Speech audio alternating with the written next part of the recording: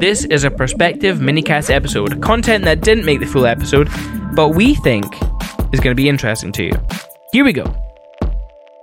I mean, it does come back to you as you're looking through the images, like, or your footage of the day. Sometimes while you're editing or processing, you kind of remove yourself from it and it becomes very technical. But then once you start looking through it again, you really start to remember the day more, and it comes back, but never as much as like the day after. Yeah. Like how many times after a wedding do you find yourself just talking about the wedding? Like, oh, I remember when this happened, or, you know, like you feel really emotionally attached to the day and to that family and everything. So sometimes more so than others, but sometimes you do feel like you're just kind of like there. But Yeah, sometimes. Yeah. I feel like that, especially if it's like, if the couple if they don't want their preps filmed, and we've maybe only had one or two calls with them. It's just, you're in and they're all so busy doing their stuff, and then it's just like, I'm just going to capture the day and do the best I can for them. But yeah, I mean,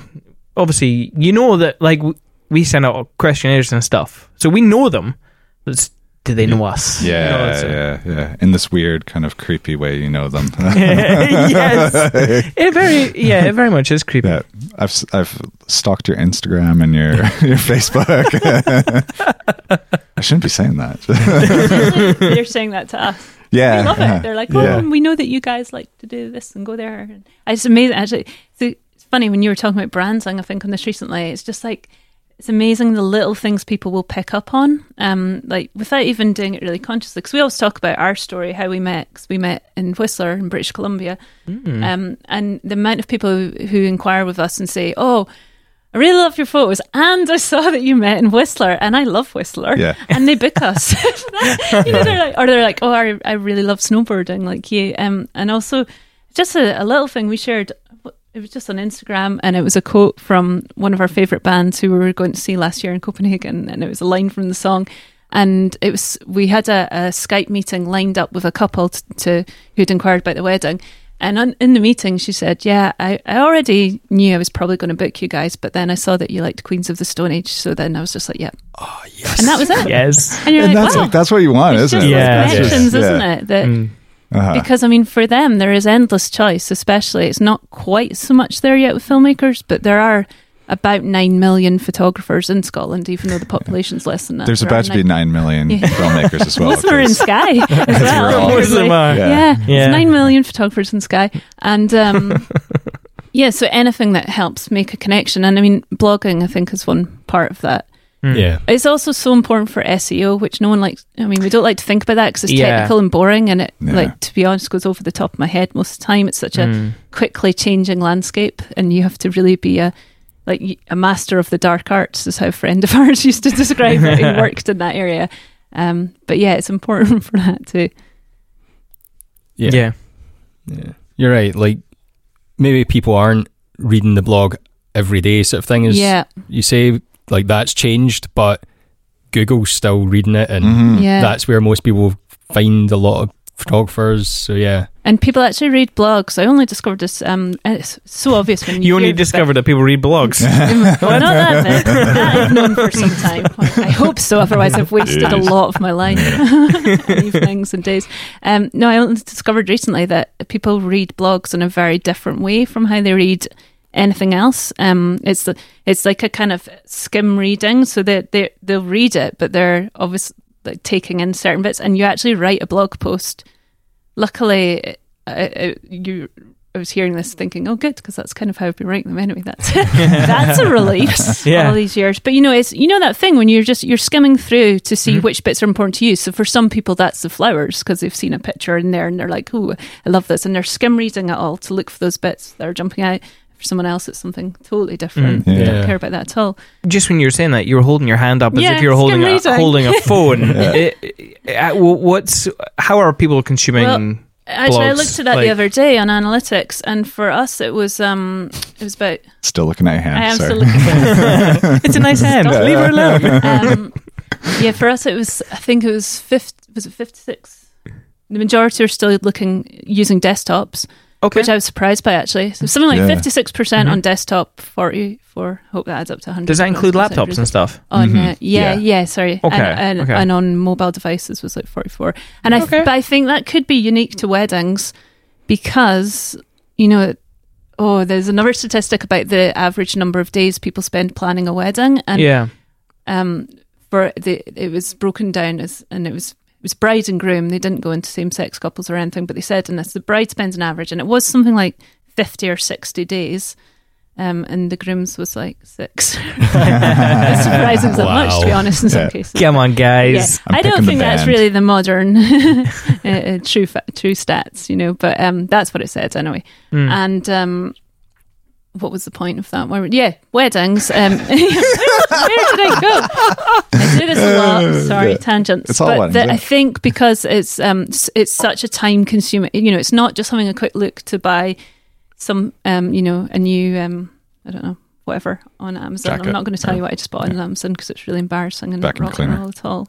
A vacuum cleaner is not embarrassing. If you say cordless, sorry, it's cordless. So let me tell you, you've just said Queen's Stone Age and cordless Hoovers. It wasn't a Dyson; it was a Shark. You're rocking this day. I'm not gonna lie, and I'm not joking. Would you book us? You'd be mine. I'd book you. You'd be mine. Sorry. So if you want good social media engagement, talk about a cordless vacuum. It's amazing. But it is. The chat that comes from that. I think it is. It's more like stop trying to be a business and just be yourselves. And that's people want someone genuine, right? Like there's so many people putting out amazing footage, photography, everything now. Like there's a lot. You've got to cut through that. There's a lot of creative people these days out there, and it's now I think as much about your work as it is about you as a person. So if you we're in most contact with the bride and groom on the day, right? So it's sure. And I think that going back to where I was before I went off on that massive tangent about vacuum cleaners, but that's how it always is, by the way. Just we didn't help. Sorry. But I think, and actually, it was really interesting. Last month, I was a bridesmaid for the first time ever, sliding in just pre-40, 38. But to be honest, I wouldn't have wanted to do it before now because I think I've only finally got myself together enough to do that role. But and not faint or something ridiculous or be drunk. But yeah. I'll just keep the beers away from you. I'm looking good rager. I'm seeing my friend's attitude to wedding planning because she's a year older than me and she lives in London and she's got this ridiculously successful job. Like she goes to the BAFTAs and stuff for work. So it was so do we. Well, yeah. With our films. There you go. See, we don't. Sounds more impressive than it is. Seeing her sort of process and, the hours that people put into research for their wedding. And not just looking at, the suppliers they've booked work, but everybody's just to keep getting ideas and things. And that's, I think, going back to why people planning weddings are using computers, I think maybe more than an average person would be for things in a day because it's so labour intensive. And and they're also looking at if you look at a lot of venues and things, a lot of them have quite old fashioned websites, possibly no Instagram account yet, things like that. It's weird, right? Kind of brochures that you can only read on certain devices. Or you can't read on devices, that kind of thing. So I think sometimes they have to sit and do it properly on a computer kind of thing as opposed to just scanning. Talking about the laptop, that is kind of the hub whenever I'm doing any kind of planning for if you're going to do any housework. You've got research. You've got your spreadsheets, you've got your documents, you've got your notes, you've got your emails. Here, what do you think of this band? Oh yeah, it's great, thanks.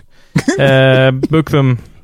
Sorry, that was after those stats. I thought I'd be the really stereotypical guy. She was also hilarious on Instagram though. This was a real eye-opener for me. She was wanting my help to find a photographer. So that's always really interesting because you start realizing there are 9 million of them and it's really hard. It's really hard to choose because it's you know, a lot of people are putting out a lot of really creative, beautiful work. It's very difficult. But she would just like look at someone and be like, no, I don't like that font in their logo. And I'm like, oh, okay. Or you're like, wow. Oh no, I'm not going to have that because the bride's sitting down, and she wouldn't be sitting down at that part of the day. That's just very forced. I was like, okay. And it was amazing. And she would just dismiss someone entirely based on one picture on the first 9 images in the grid. Really? So that was really interesting and terrifying. All at once. The detail there. Yeah. The bride's not sitting down. She wouldn't be sitting down there or whatever. Wow. It doesn't look very natural. I don't want that. Yeah. Incredible. Well, I suppose, I mean, like, so there's like hundreds and millions of photographers. So I suppose you should be that. It's a buyer's market, isn't it? Yeah. It really, really is. I mean, it's, you know, if you're a photographer trying to get established, that's really difficult. But from a client's perspective, that's brilliant, because when we started and when we got married, it was really hard to find someone who would, you know, was creative, and that you could kind of get one thing, but maybe not all the things together. It was very difficult. Yeah, it was still very traditional, and I'll leave it at heavily that. posed. It was just really heavily posed. There wasn't like a lot of focus on the moments of the day and telling the story of the day. It was more like creating a story themselves, which for us, we wanted. Yeah, I always like the idea of it being looking back on it and saying, this is how the day actually felt. And like, with a photograph, you want to look back and say, like, remember that moment and that feeling and everything, right? So it's remember how you felt at that moment. Not, you don't want people to remember feeling really awkward because of what they were made to do. You want them to just feel how they felt, which at a wedding is hopefully a good emotion. Saying that, our shoot on Friday, I did make the couple stand on a pier wall. And I, like, straight away, the very first photograph that we're setting up and taking was like, oh, this pier's really cool. Let's go up on the wall. And she was pretty freaked out. It'd been quite stormy the day before, and she was visualizing large waves. And we're like, just like worry. Properly freaked out. And you were thinking, yes, come on up, big come on, it's going to look so good. It did look amazing. So, like, the photos look great, but looking back, she might see the fear in herself. Often it's the other way around, though. We had a couple who were getting married in St Andrews, and they were coming over from Canada, and they were like, yeah, we're going to, bit of an unconventional format to the day. We'd love you guys to be there for the whole thing. We were going to get married on the beach at 8:30, and we were like, okay, in the morning, sure, okay. And then we're going to go and various things, have a wee round of like pitch and pot and some food and things, and then we're going to jump off the pier, and we're like, what? Sorry. Is that a thing? It is a thing, as it turns out. We didn't, because we were like, is it safe? Like, we were like picturing, we were totally picturing her like jumping in a dress, and I was like, oh right, okay, drown. There's enough horror stories, yeah. And we were just like, oh, okay. And then when we were Skyping with them and everything, they're like, yeah, we went to uni there, and it's a thing at the end of term. You jump off the pier, and like, no, don't worry, we're going to take our clothes off first. Like, okay, sure. And it was brilliant. All right, lots of people jumped off the pier. Yeah. It's so cold. What time of year was this? Was it June? I think it was end of summer, wasn't it? It was okay. So I think it was August, and I do remember another really unusual thing though was at 8:30 on the beach. You know how Scottish beach is always windy and always cold. Well, it wasn't. It was like blue skies, sunny, amazing. I was handing out sun cream to all the groomsmen who were starting to like 8:30 in the morning. 8:30 in the morning. There wasn't a breath of wind. It just that's amazing. Yeah, tide was out. It was calm. It was very occasionally. Yeah. That's awesome. I didn't know about that tradition. I kind of want to film something like that now. We were like, there should be someone filming this. Yeah. Next time we're in St Andrews, I'm going to suggest that to the couple. Yeah. Do you want to jump off the pier? Like, just take those in first. It's okay. It's a thing here. Yeah. There's a little lifeboat that's like out there, just kind of the Coast Guard lifeboat. Doing a good job out there, you guys at the sea. Thank you very much for keeping our students safe.